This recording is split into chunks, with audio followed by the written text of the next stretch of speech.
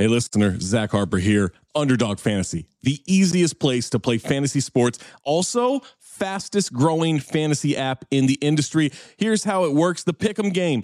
Pick whether your favorite players will have a higher or lower stat total in this week's game for a chance to win big. How big, you ask? I'm so glad you asked that question, listener. You can win up to 100 times your money in a single night. Pick between 2 and 5 players. Build a Pick'em entry. You can also do rivals picks. You can put like Tyrese Halliburton and Jalen Brunson against each other, and whoever has more points, more assists, more rebounds, whatever you want to do, that is your rivals pick. I would maybe go with Jalen Brunson in these playoffs. By the way, in the regular season, Jalen Brunson, scoring tear, going higher on his point totals all the time. Joel Embiid, whenever he did actually play, higher on his scoring totals all the time. Victor Wembanyama, for the next 15, 20 years, here's a pro tip for you. Take higher on the blocks. That's right. So you're probably wondering, how do you sign up? Oh my God, listener, you are full of good questions today. Sign up with the promo code DING, that's D-I-N-G, to claim your special pick first time deposit offer up to $250 in bonus cash. $250, man, that's a lot. Visit underdogfantasy.com or find them in the App Store. And don't forget to register with our code DING, D-I-N-G, to claim your special pick and first time deposit offer up to $250 in bonus cash. Must be 18 or older, 21 or older in Massachusetts, Arizona, 19 or older in Alabama and Nebraska, and present in a state where Underdog Fantasy operates. Terms apply. Concerned with your play, call 1-800-GAMBLER or visit www.ncpgambling.org. Arizona, 1-800-NEXT-STEP. That's 1-800-639-8783. Or text NEXT STEP to 53342. New York, call the 24/7 Hope line at 1-877-8-HOPE-NY or text HOPE-NY 467-369. When you need mealtime inspiration, it's worth shopping Kroger, where you'll find over 30,000 mouth-watering choices that excite your inner foodie. And no matter what tasty choice you make, you'll enjoy our everyday low prices, plus extra ways to save, like digital coupons worth over $600 each week. You can also save up to $1 off per gallon at the pump with fuel points. More savings and more inspiring flavors make shopping Kroger worth it every time. Kroger, fresh for everyone. Fuel restrictions apply.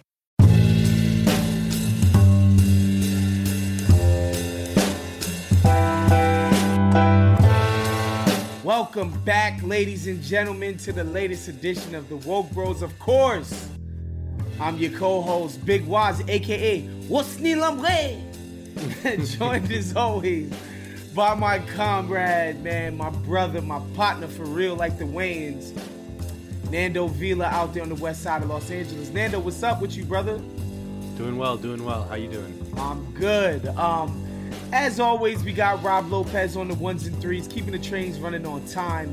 On today's show, we figured since it's the holidays, we wanted to get sentimental and sort of get into how and why it is we got into doing what we do, right? As far as our own political awakenings, how we became the people who became these dirty, rotten, scoundrel hippies that bring you this show every single week. Nando has a really fucking cool story. Whatever. I can get into mine. I just think it would be dope to share with you guys. And I would love for you guys to hit us up and talk about your own influences and how you got into it. Because I know, rest in peace, my brother Michael Brooks, when he passed away, so many messages I got were from people who were like, look, man, I fucked with you off the NBA shit. I was like, this guy's entertaining in NBA. I'll listen to his fucking politics show with Mike. And Mike completely radicalized these folks, It's just amazing that it was really touching to get those messages from people, because that's what we were trying to do, and that's what we continue to try to do, is just to wake people up to the things that, that we all care about, right? And so we'll get into that towards the end of the show. But first, Nando, yesterday, man, we're taping this on a Wednesday afternoon. Yesterday was Tuesday afternoon. Your president, Donald J. Trump, got on a press conference, and it's so crazy. You know what it reminded me of, Nando? The Republican primary in 2016. Yeah. It was Trump. That old magic. That old Trump magic. It was Trump giving you real talk that goes anti every single thing his party stands for. Like he was just cutting it down. Like when he would talk about, how'd your brother keep us safe if 9/11 happened when it happened? Yeah. Iraq sucked. We're still in Afghanistan. Blah, blah, blah. Like, Bush lied and people died. Yeah. He said that in a debate to Jeb Bush. He said that to Jeb Bush's face, right? Yeah, because that's a little party. Like, my brother kept us safe after 9/11. It's like this weird thing. It's like, whatever. It's this weird thing. Yeah, we're not counting 9/11. Right. It's like it's like you telling a chick, I kept you safe after I raped you. It's like, what? Yeah. I didn't cheat on you after that first time. Right. It's like, what are you talking about? Anyway, he goes up there, Nando, and he's like, this bill stinks. You know, like, they filled it up with all kinds of pork for all kinds of interests that have nothing to do with COVID. And I hate it. And if we were really doing something right, we'd be giving the people $2,000. $600 isn't enough. That's a pittance. We need to give the people $2,000.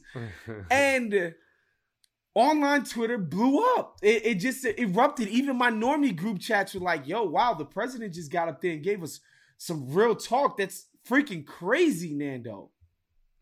Yeah, I mean, it's just like, you know, I think what happened, and it happened to me a little bit, is that I forgot Trump was the president. Like, I just forgot that he was the president, just because he's been, like, in this MIA. Insane... Yeah, MIA, just, like, focused on, like, overturning the state legislatures, electors in the state of Pennsylvania, you know, like, insanely down this rabbit hole of trying to overturn the election, and, like, no one's paying attention to him outside of, like, OANN and, like, the most insane MAGA people. So I just kind of forgot that he was the president. And as this whole drama was going on between the negotiations for the stimulus bill, which we've been covering pretty regularly on the show, we forgot one small little detail, which Trump is that the president, right? Yeah, the president has to sign the bill. We just forgot about that because he's off doing whatever the fuck he's doing, and he just came out and reminded his, like, you guys, you haven't gotten rid of me yet. Haven't gotten rid of me yet. I still gotta sign this bitch, and I don't want to sign it. You know, after like, you know, months of negotiations and all that stuff. And, like, listen, let's be clear: the bill that was agreed upon and the bill that passed the House, which was going to pass the Senate and was going to go to Trump's desk, is dog shit. Like, it's dog shit. It is. You know, I suppose you could eat, like, if you're starving to death, you could eat some dog shit and it might help you survive, like, a little bit longer, you know, than you would if you were just dying of thirst and hunger in the middle of the desert. But it's dog shit. Like, it is the bare minimum to keep this country afloat before the vaccine really kind of gets distributed widely and we kind of get past this shit. It's another just grotesque handout to the wealthy, like, just, you know, pittance for everyone. It's $600, which is, you know, we were laughing at the $1,200 and how little that felt in back in the summer, and now they're cutting that in half. Cutting that in half. As the things unemployment are worse insurance than they were. Things are not better than they were. Things are worse. People have been suffering through this pandemic. I mean, 50 million Americans are experiencing hunger. I mean, it's crazy. And so the unemployment insurance, which was the thing in the first bill that really kept a lot of people afloat, the expanded $600 a week in unemployment insurance, that was also cut in half to $300. And, you know, they had to do something because that unemployment insurance, just in general, unemployment insurance is expiring at the end of the year. It's expiring in 3 days or something like that. And, you know, they have to do the reason why it passed now and not earlier is because they had to attach it to what they call an omnibus spending bill, which is basically the bill which funds the government for the next year, right? So they use that excuse to attach the coronavirus relief package to that because they have to pass that bill in some way, shape, or form, which is why it came down to the wire and why all this shit got added. Like, I mean, there was a provision in there that gave you a tax break if you had a fucking racehorse. Of course, Mitch McConnell is a senator from Kentucky, where they have all the racehorses. And you get a tax break if you have a fucking racehorse. Like, it's just, there's so many grotesque things about this. And that's just like a tiny little piece of it. Right. I mean, there's $500 million in aid to Israel. Just because. You know, like, as part of the coronavirus relief package. Yeah, what? You know, so. And then, again, in his press conference, Trump did this surreal thing where he's literally reading it off. And there is something that jolts you when you hear the numbers, when you hear how expensive some of this stuff is. What got it to 900 million was not we're pouring 900 billion, into you guys, our citizenry, the people who need this, the people who are suffering. It got to 900 billion just because we're just handing shit out to our friends. Oh yeah. Wow. I mean, so the bill was 5,000 pages long. I mean, AOC was tweeting about this yesterday. There was a picture of the bill. It's like the size of, I don't know, 5 dictionaries stacked on top of each other. And so no one had a chance to read it before they were forced to vote on it. And the New York Times kind of dug into it. And this is their opening 2 paragraphs. Okay. Just in their analysis of the bill. This is the New York Times. This is not some far left thing. This is unbelievably mainstream. It writes, tucked away in the 5,593 page spending bill that Congress rushed through on Monday night is a provision that some tax experts call a $200 billion giveaway to the rich. It involves the tens of thousands of businesses that received loans from the federal government this spring with the promise that the loans would be forgiven tax-free if they agreed to keep employees on the payroll through the coronavirus pandemic. But basically, it's this PPP provision of which they say 1% of the businesses that got PPP got a quarter of the PPP, meaning it's the most powerful businesses that were able to maneuver the system, kind of just got this giant giveaway to them, and so that's just it just shows just how shit works in Washington. It's the rich have to be made whole, and then whatever crumbs are left over go to you and I.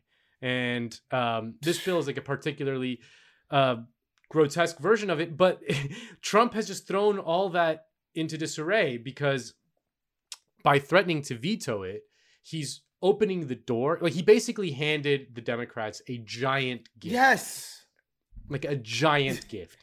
If the Democrats play this right, this is an enormous gift, right? Because the only reason why McConnell passed anything at all was to try to save the careers of Kelly Loeffler and David Perdue in Georgia. He knew that he needed to pass something so that they could survive this January 5th election and he can keep control of the Senate.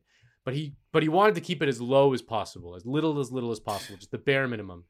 Now, with Trump threatening a veto, if the Democrats were to pass a new bill in the House that satisfied the $2,000 check and put it on McConnell's desk, knowing that Trump has already supported it publicly and that Jon Ossoff, the candidate in Georgia, has supported the $2,000 publicly, he's putting them in a position in which McConnell has to either block it and he has to get Kelly Loeffler and David Perdue on record saying they oppose the $2,000 checks, or he's got to pass it. He's in an impossible position. That's if, this is a big if, the Democrats play this right. Right. And so I want to talk about a couple of things, Nando. First, immediately, of course, afterwards, Chuck Schumer, who has recanted since, has changed his tune about it, was like, what's Trump doing? Well, why don't we just pass the thing we just negotiated and then we'll come back to the 2000? Yeah. Idiot. No, idiot. What are you talking? Why would you say that? Okay, cool. Then, of course, I see Amy Klobuchar on your liberal and MSNBC with Rachel Maddow talking about, he's just throwing a temper tantrum. We negotiated this thing and blah, blah, blah, blah, blah. We talked about it in our little Woke Bros chat. And I'm like, Nando, what are we doing? What's happening? Why are these idiot centrist Dems doing this? And Nando, could you explain to the people why it is these idiot Dems wouldn't do the Pelosi thing, which is just fuck that. I didn't fucking negotiate that damn deal. I'm for the 2000 immediately. And why those idiots were so slow to understand what was actually happening to them. Yeah, because it was interesting. You would think they're all on the same team and they would all be unified in their messaging. Pelosi came out immediately, was yeah, $2,000, let's do it. Whereas the Senate Democrats were not. And that's because there's a big difference between the Senate and the House. We kind of vaguely think of it as the same shit, right. They're just kind of out there in Washington and, but the Senate is very different from the House. The Senate is a very strange institution. It's a club. In the Senate, it's a club. They feel like they're part of a club. Like they feel more in common with each other than they do with members of their own party that are in the House. Yep. You know, that's why you see things like Dianne Feinstein hugging Lindsey Graham at the Judiciary Committee. They're like friends. That's why they all like talk about like John McCain as if he were a saint in heaven. He was St. Francis of Assisi. Yeah, exactly. And they see those House people as like rabble rousers. Yeah. You know, even though the House is more reflective of the people, of the people, you know, by its very composition. The Senate is just this, like, they all hang out like in the Senate cloakroom and like smoking cigars and drinking whiskey. Yeah. Exactly.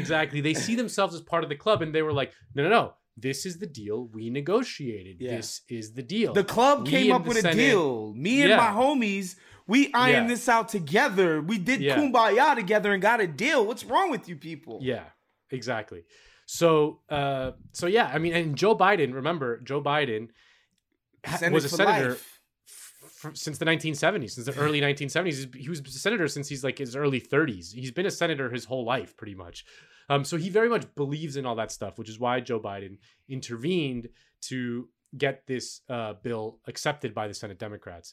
Which is interesting also. The other interesting wrinkle about this whole deal is that Kamala Harris, who also is still technically in the Senate, Kamala Harris wrote a bill with Bernie Sanders and Ed Markey a few months ago before she was vice president, or vice presidential nominee. Or no, before she was I don't remember if it was before she was vice president or vice presidential nominee, calling for $2,000 checks a month to everyone. Right. She's now the vice president-elect and is still in the Senate. And Joe Biden and Kamala Harris have said nothing about the coronavirus relief package. Nothing. Like some vague things here and there. Like, yes, we need something. But they haven't like weighed in heavily on any of this shit. Which is just, again, it just shows just how reluctant Democratic leadership is to do the bold things that are necessary to save this country, quite frankly. You know, it's sad, but you're right. And also, Nando, what I wanted to bring to your attention, because driving home just now, my lady asked me, she said, why would anybody be against $2,000 checks for people during this fucking, why would they be against the pandemic? And I'm like, well, my only guess, honestly, is they don't want people to think that this is routine, that this is normal. They don't want to be held to this standard ever. Because you do that, then people say, hold on, the government can like do shit for money. me. Just give you money. Like they don't want people. They have conditioned people to think that you're a piece of shit to take a government handout. That you're lazy. That you're a bum. That you don't like to work. That you're shiftless. That only those people do welfare. And you ask yourself, well, obviously I can understand why the Republicans are doing it, but why the Democrats? Again, they're beholden to the exact same corporate interests who are like, look, if those people start wanting to get their share of the pie, how are we going to take everything? How are we going to keep everything for ourselves? It's obvious why Dems aren't behind it. It's just obvious. You're exactly right that it's a disciplinary function. They need to keep people conditioned. They need people that are willing to go break their backs at an Amazon fulfillment center. You know, they need people to like demean themselves and, you know, drive for, I don't know, Lyft and Postmates and all these things, you know, like they need people that are willing to do these kind of bullshit, awful jobs, because that's how the system runs. If they sort of raise people's expectations, then the whole thing kind of changes dramatically, and they don't want that, you know? Right. So if they start to realize that the government can actually provide relief for people and that people can exercise their democratic rights to redistribute wealth to themselves rather than just redistributing it upwards to the rich, that's a very powerful example that they don't want to give to people. I mean, Trump and the Republicans did better than expected in the election. Why? Because they put money in people's pockets. Like at the end of the day, if this bill were to pass, the $600 relief package, most people will just remember that Trump gave me $1,200 and Biden gave me $600.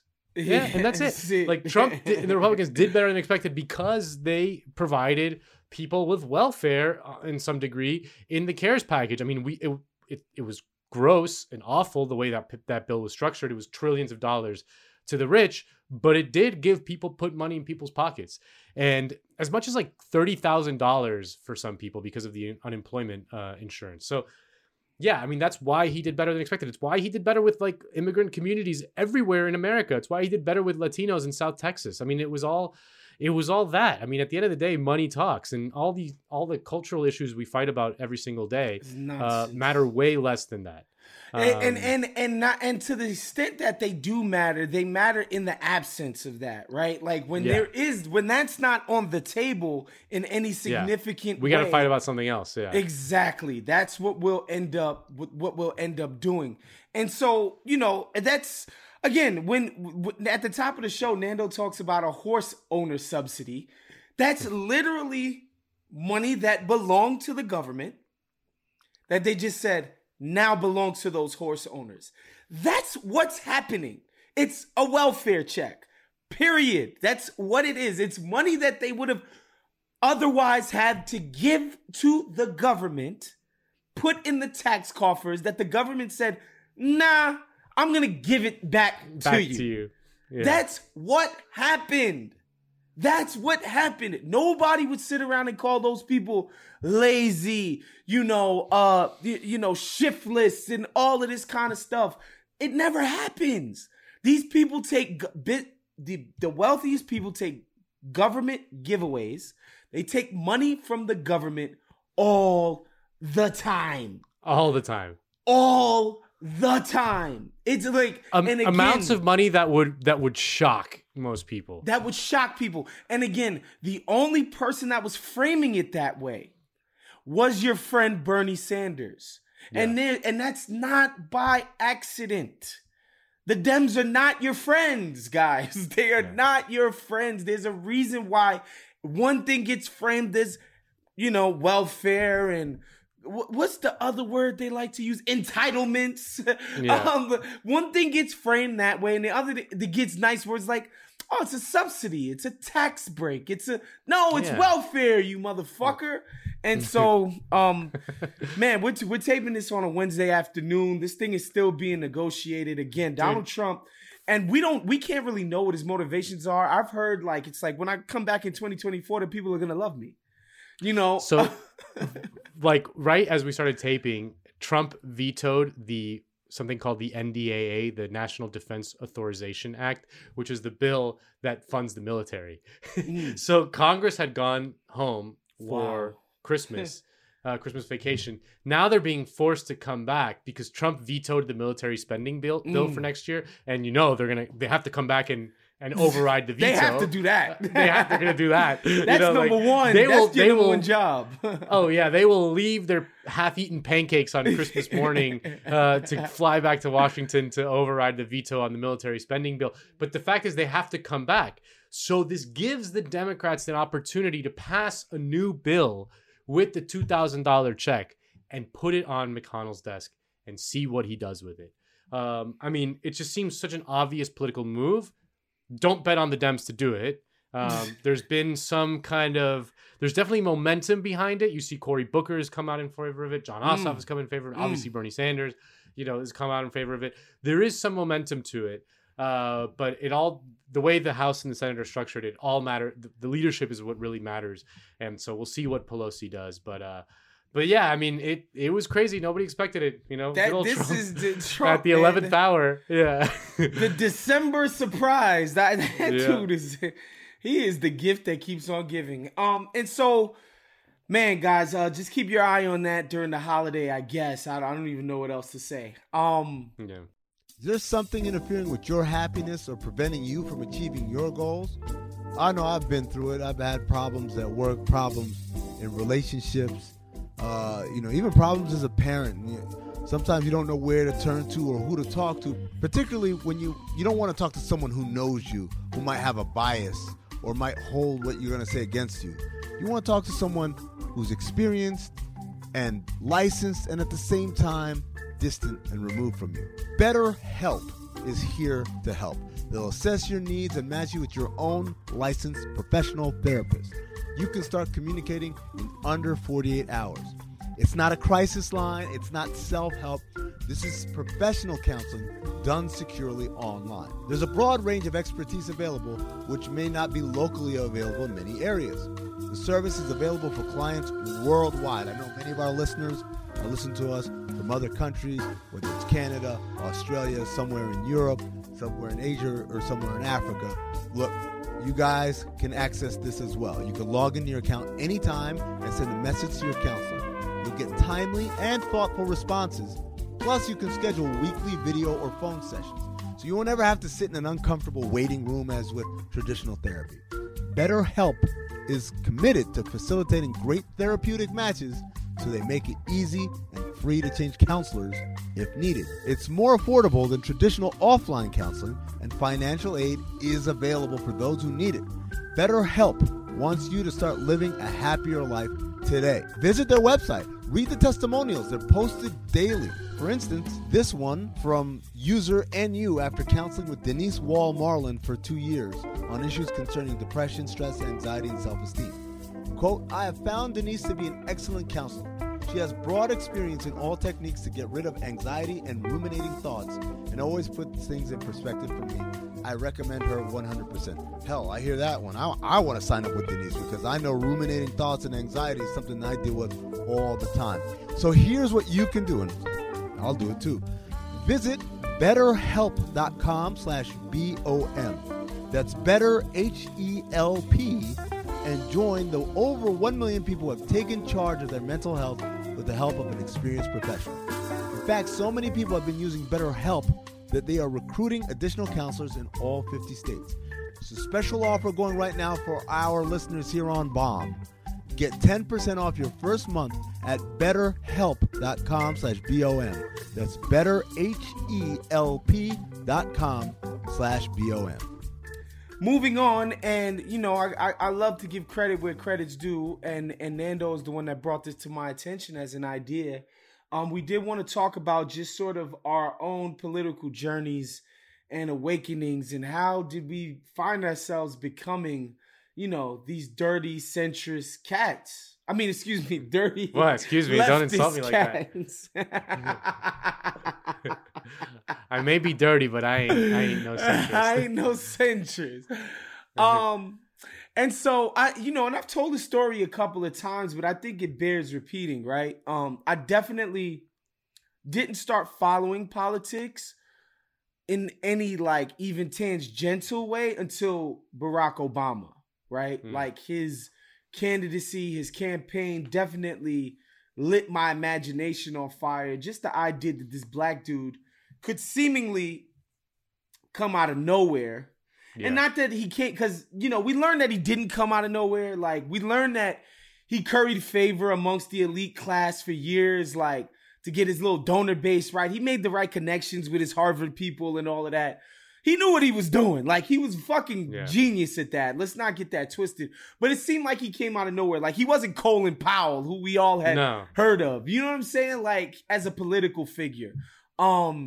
And for him to, to take the presidency as an underdog, specifically against Hillary Clinton and that machine within the party, it was like, wow. Like, and the campaign was about something. It was about change and hope and, all this other shit. And it was like, wow, politics can be powerful. And I sort of became addicted after that, right? And not addicted. I shouldn't say that. I just was like, wow, I'm really following this. And then, so I want to fast forward. I got this job at a bank. And I want to say 2011. In 2011. And, I had this desk job where I'm just literally fucking at a desk all day, every day reading a computer. And this is also around the same time that Bill Simmons dropped Grantland. And anybody who knows this remembers Grantland. What they were known for were these fucking long-ass articles. Yeah. Like, they were just known for long form shit, which I liked at my job because it passed the time. Like, I would be on Grantland every single day, hoping they had some shit that I could pass the time with. And one of the people who I became a huge fan of was Charlie Pierce. Yeah. Because he's just an incredible writer. Like, not even his takes, just like, he's just poetic. Like, this dude is a poet, right? And I became a fan of his. And then I realized that he had this other job that he's been had at Esquire as basically their political correspondent. So he was double dipping. He was doing sports with Grantland and politics with Esquire. And so I started reading this political shit. And he's a Massachusetts guy. He's a fucking he's a Wisconsin guy because he went to Marquette. And a lot of people don't know Wisconsin is like historically known for a lot of progressivism. Like the La Follette dude, like he started a whole bunch of shit. Like it used to be this like progressive hotbed. It's not anymore. Like it's Scott Walker and the Kochs and all of that. But like Wisconsin is known for a lot of that shit, especially within academia. And like Charles Pierce definitely put me on to mad people, right? Like I remember the first time I read Ed Kilgore, or the first time I read David Dayen, or the first time, like he would always link to all of these people that were also blogging about politics. And so, I just started getting my awareness up about certain things more and more and more and more and more. And then Charles Pierce wrote a blog post about this little show called Up with Chris Hayes. Nando, you're going to love this shit. So on Saturday mornings. On Saturday morning. And Charles Pierce is like, you know what I fucking love this show? It's not like the goddamn Sunday shows where they have these DC hacks all the time. Chris Hayes got community activists up there. It's not academic. He got like people who work in the actual communities, union leaders. Like this shit is revolutionary on MSNBC. It's this little show on Saturday mornings. You should watch it. So I then become a fan of Up with Chris Hayes, and I'm watching Hayes all the time. And one day I see a guy named Sam Seder on there. Ooh. And Sam Seder, of course, on MSNBC's airwaves is like a flamethrower. Radical, like right. Radical, he's a psychopath, right? And I'm like, shit, I gotta start fucking with Sam Seder. And I start watching the Majority Report, and I start, paying attention to what Sam Seder is doing on them. And then I start watching Sam Seder, and he has like his co-host, and he has the producer, whatever, but his co-host, a guy named Michael Brooks, he doesn't really talk much. Like he adds in his little jokes, he does his little things, but it's Sam's show, right? Like he's like Paul Schaefer for Letterman. Right, exactly. But every Monday, Sam would let Michael do his own show. That was basically Sam's days off, and that was called Michael Mondays. And so I'm not gonna lie, Nando, at first I'm like, I'm not gonna watch Sam's sidekick run the show. I'm not watching this shit. And I ignored Michael Mondays. Then finally, I watched the Michael Monday. And I was like, yo, this motherfucker's incredible. He's a fucking, he's a riot. He's great. And I was always start watching Michael Mondays with Michael Brooks. And one day, as I tell the story all the time, he made his Barack Obama as a Nation of Islam radical. He did that little bit, which I thought was genius. I reached out to him. He was like, yo, what's up? I actually live in Brooklyn, blah, blah, blah, blah, blah. We got lunch and all of that. And we became friends, and our friendship just did nothing but grow from there. Which is to say that like as all of these things are happening, I'm becoming less and less, I just fuck with the Dems like my parents and my whole family does. Then and my Chris family Hayes members. Does, and right. Then Charlie Pierce does. Yeah. Right. Exactly. Progressively becoming like, man, and you know what I will say about Charles Pierce? From the beginning, he was very skeptical of Barry's pie in the sky, no red America, blue America. He's like, that shit don't make no damn sense. That's not how this works. The Republicans gonna clean his clock, all of that shit, whatever. Anyway, but yeah, progressively, I'm becoming more and more radicalized because I'm just like, as I start consuming the stuff that isn't what you get on New York Times, it starts resonating with me more and more and more and more to now where I get to the point where I'm at now, right? Like where I'm just, when my normie friends are talking, I feel like they're watching a different politics than me. Yeah. You understand what I'm saying? So that's basically how I got here. And of course, as y'all know, I met Nando through Mike, right? And now me and Nando have become friends, and we're growing our relationship in a beautiful way. And I just wanted to share that with y'all. Like, I'm so happy people listen to what we do and get something out of it. Because that's what we're trying to do. We're trying to change some minds. One person at a time. We're trying to indoctrinate some people, one person at a time, Nando.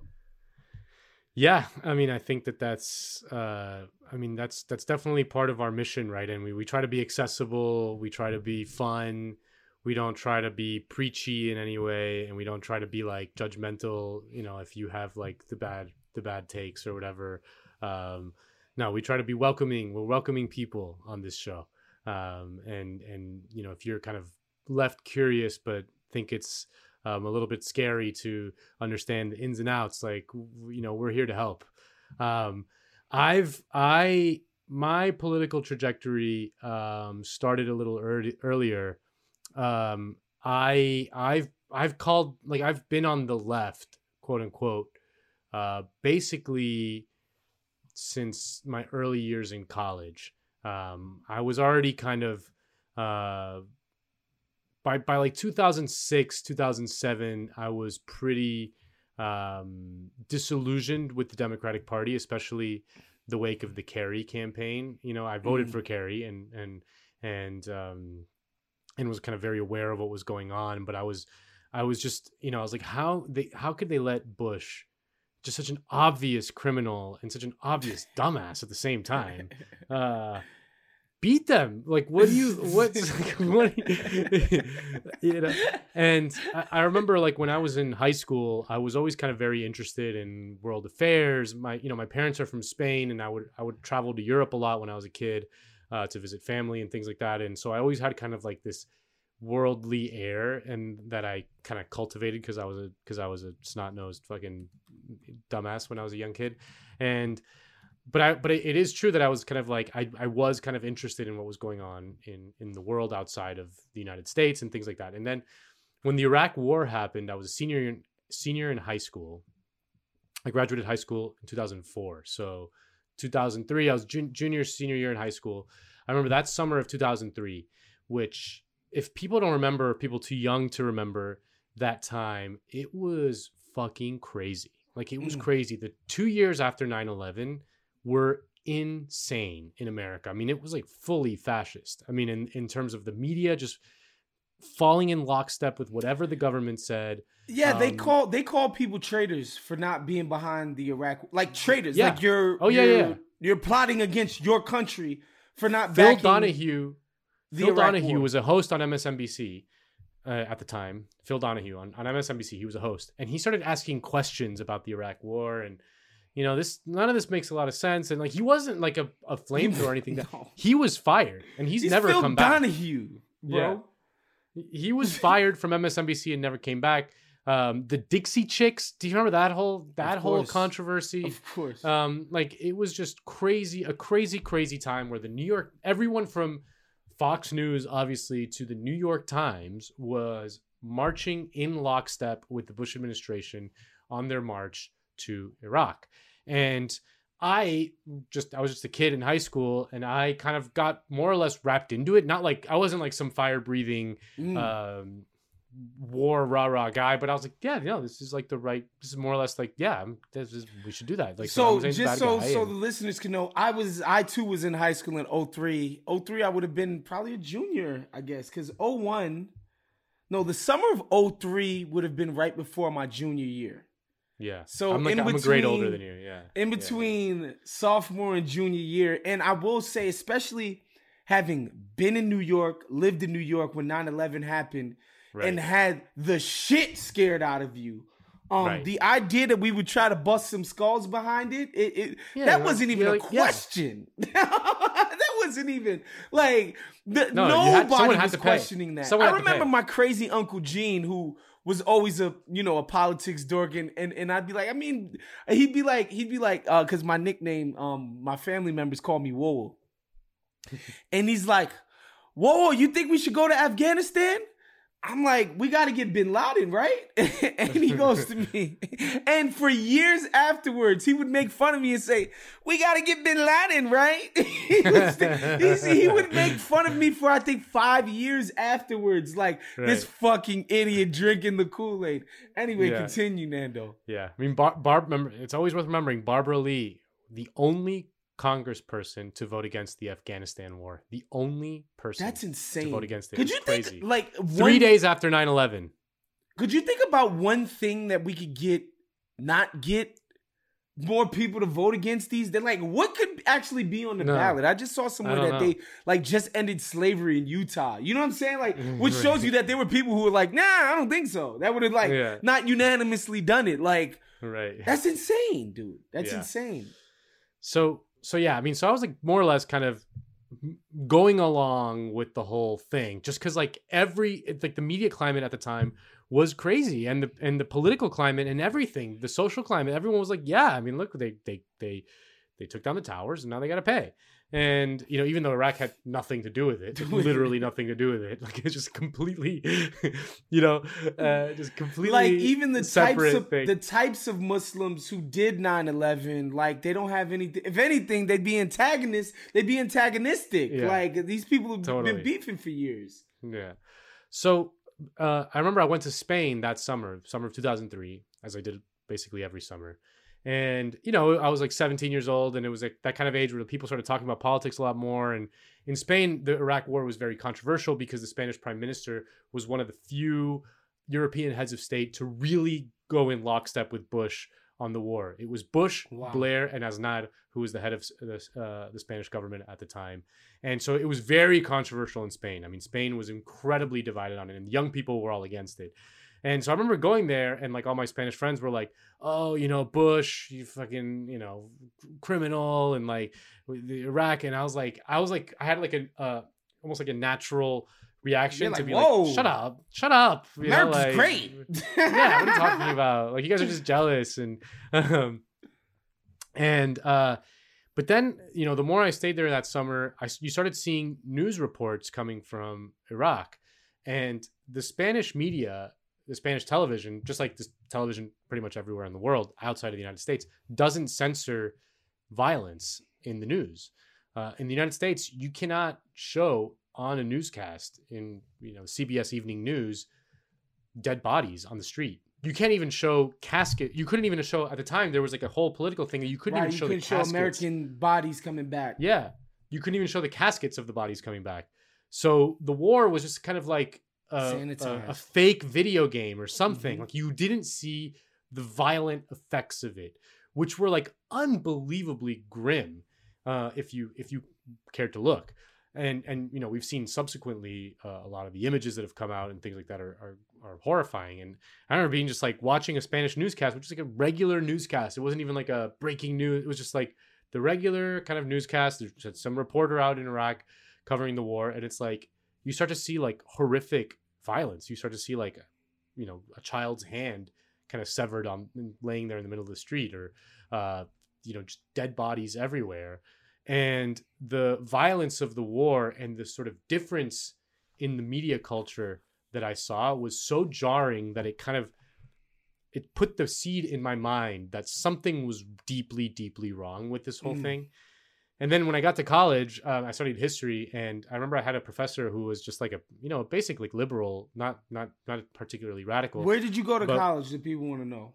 Boston College. I went BC. Boston College Eagle, BC. Wow. Baby. Yeah. I went to college with Matt Ryan. Yeah. Oh, same okay, class as Matt Ryan. Got you. Matty Ice days. Okay, Matty Ice, baby. Yeah. And Jared Dudley, you know, NBA fans. Of course. Yeah. And you know, I had, you know, Boston College is not a radical school at all. It's a pretty conservative school, actually. It's a Jesuit school. You know, they didn't allow gay clubs, for example, when we were there.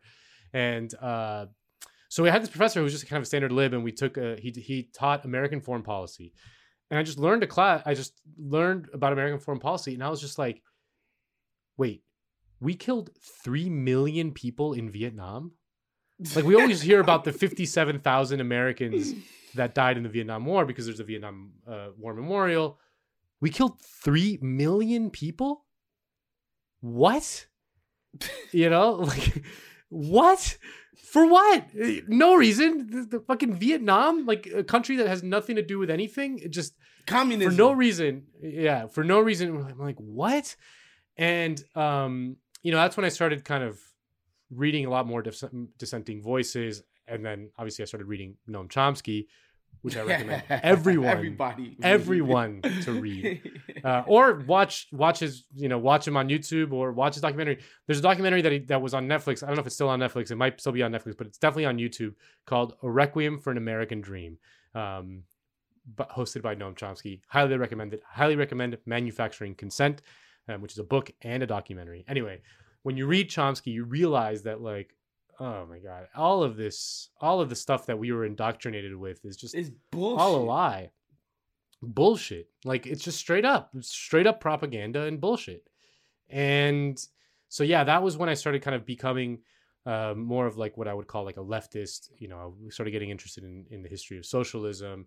And once you've shed the sort of propaganda about capitalism, about how America, you can't have freedom everything. Without capitalism. Like, exactly. Like they tie everything that America is, this idea of freedom, individual freedom and democracy and all of that. We only have it but for the free market. Yeah, to the profit motive. Yeah. We could funny not how that have works. those funny things. how that works. Yeah. Funny how that works. It's the most genius marketing plan that ever was devised. It was like, we cannot have those things without the profit motive. No. And you're right that it was a explicit marketing plan. I mean, everyone should look up Adam Curtis's documentaries. A lot of them are on YouTube. If not, seek them out on wherever you can. Adam Curtis, he's done a documentary called Hypernormalization, which kind of explains pretty much everything about the current moment. He did a documentary called Bitter Lake, which explains the U.S. relationship to Saudi Arabia and Afghanistan over the years, which is fucking fascinating. And then he did a documentary about a guy named Eddie Bernays, who was Sigmund Freud's nephew or something like that. And he was the guy who basically created that propaganda plan that you're talking about, using psychoanalysis to basically sell capitalism to the American people. It's a fascinating documentary. Anyway, that's when I started reading all about that stuff. And then when Obama came along, I was living in China. I moved to China after I graduated college. And when Obama came along, I was like, wait a minute, this seems like this is different. This feels like this is not Kerry. This is not John Kerry. This is not fucking Hillary Clinton. This is something else. I mean, you know, he's running on closing Guantanamo Bay and you know, some of these horrific crimes that he spoke very eloquently about all that stuff. And then he got in there, and within 0.05 seconds, and when he started appointing all the bank executives to run his economic team, I was like, okay, all of them were right. All of those like left critics who I was like kind of wary of, like, come on, it's Obama. Like, what are you?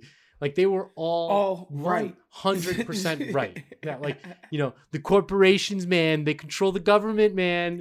You know, like, and it's like, yeah, I mean, how can you deny it?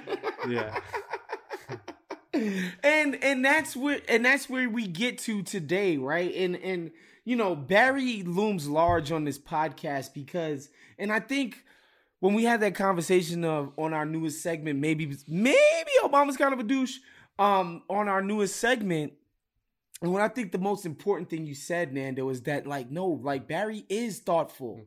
Barry is smart. Barry does, like, he's better than think these about people. Like, he isn't this at the hip type of guy. Like, he is a deep thinker. Like, he should know better. Like, Barry, of all, like, we would expect the most from him. Somebody as eloquent as him. Barry grew up in Indonesia shortly after a U.S.-sponsored genocide that killed 1 million people. He's written about this. Right. You know? Like, in Dreams of My Father, you know? Like, they lived in Indonesia shortly after this. Like, he really should know better. He really should know better. I mean, there's a book called The Jakarta Method, which I read this year by Vincent Bevins, which talks about the Indonesian genocide, which the United States was actively involved in. 1 million people wiped off the face of the earth, you know? Yeah. So, yeah.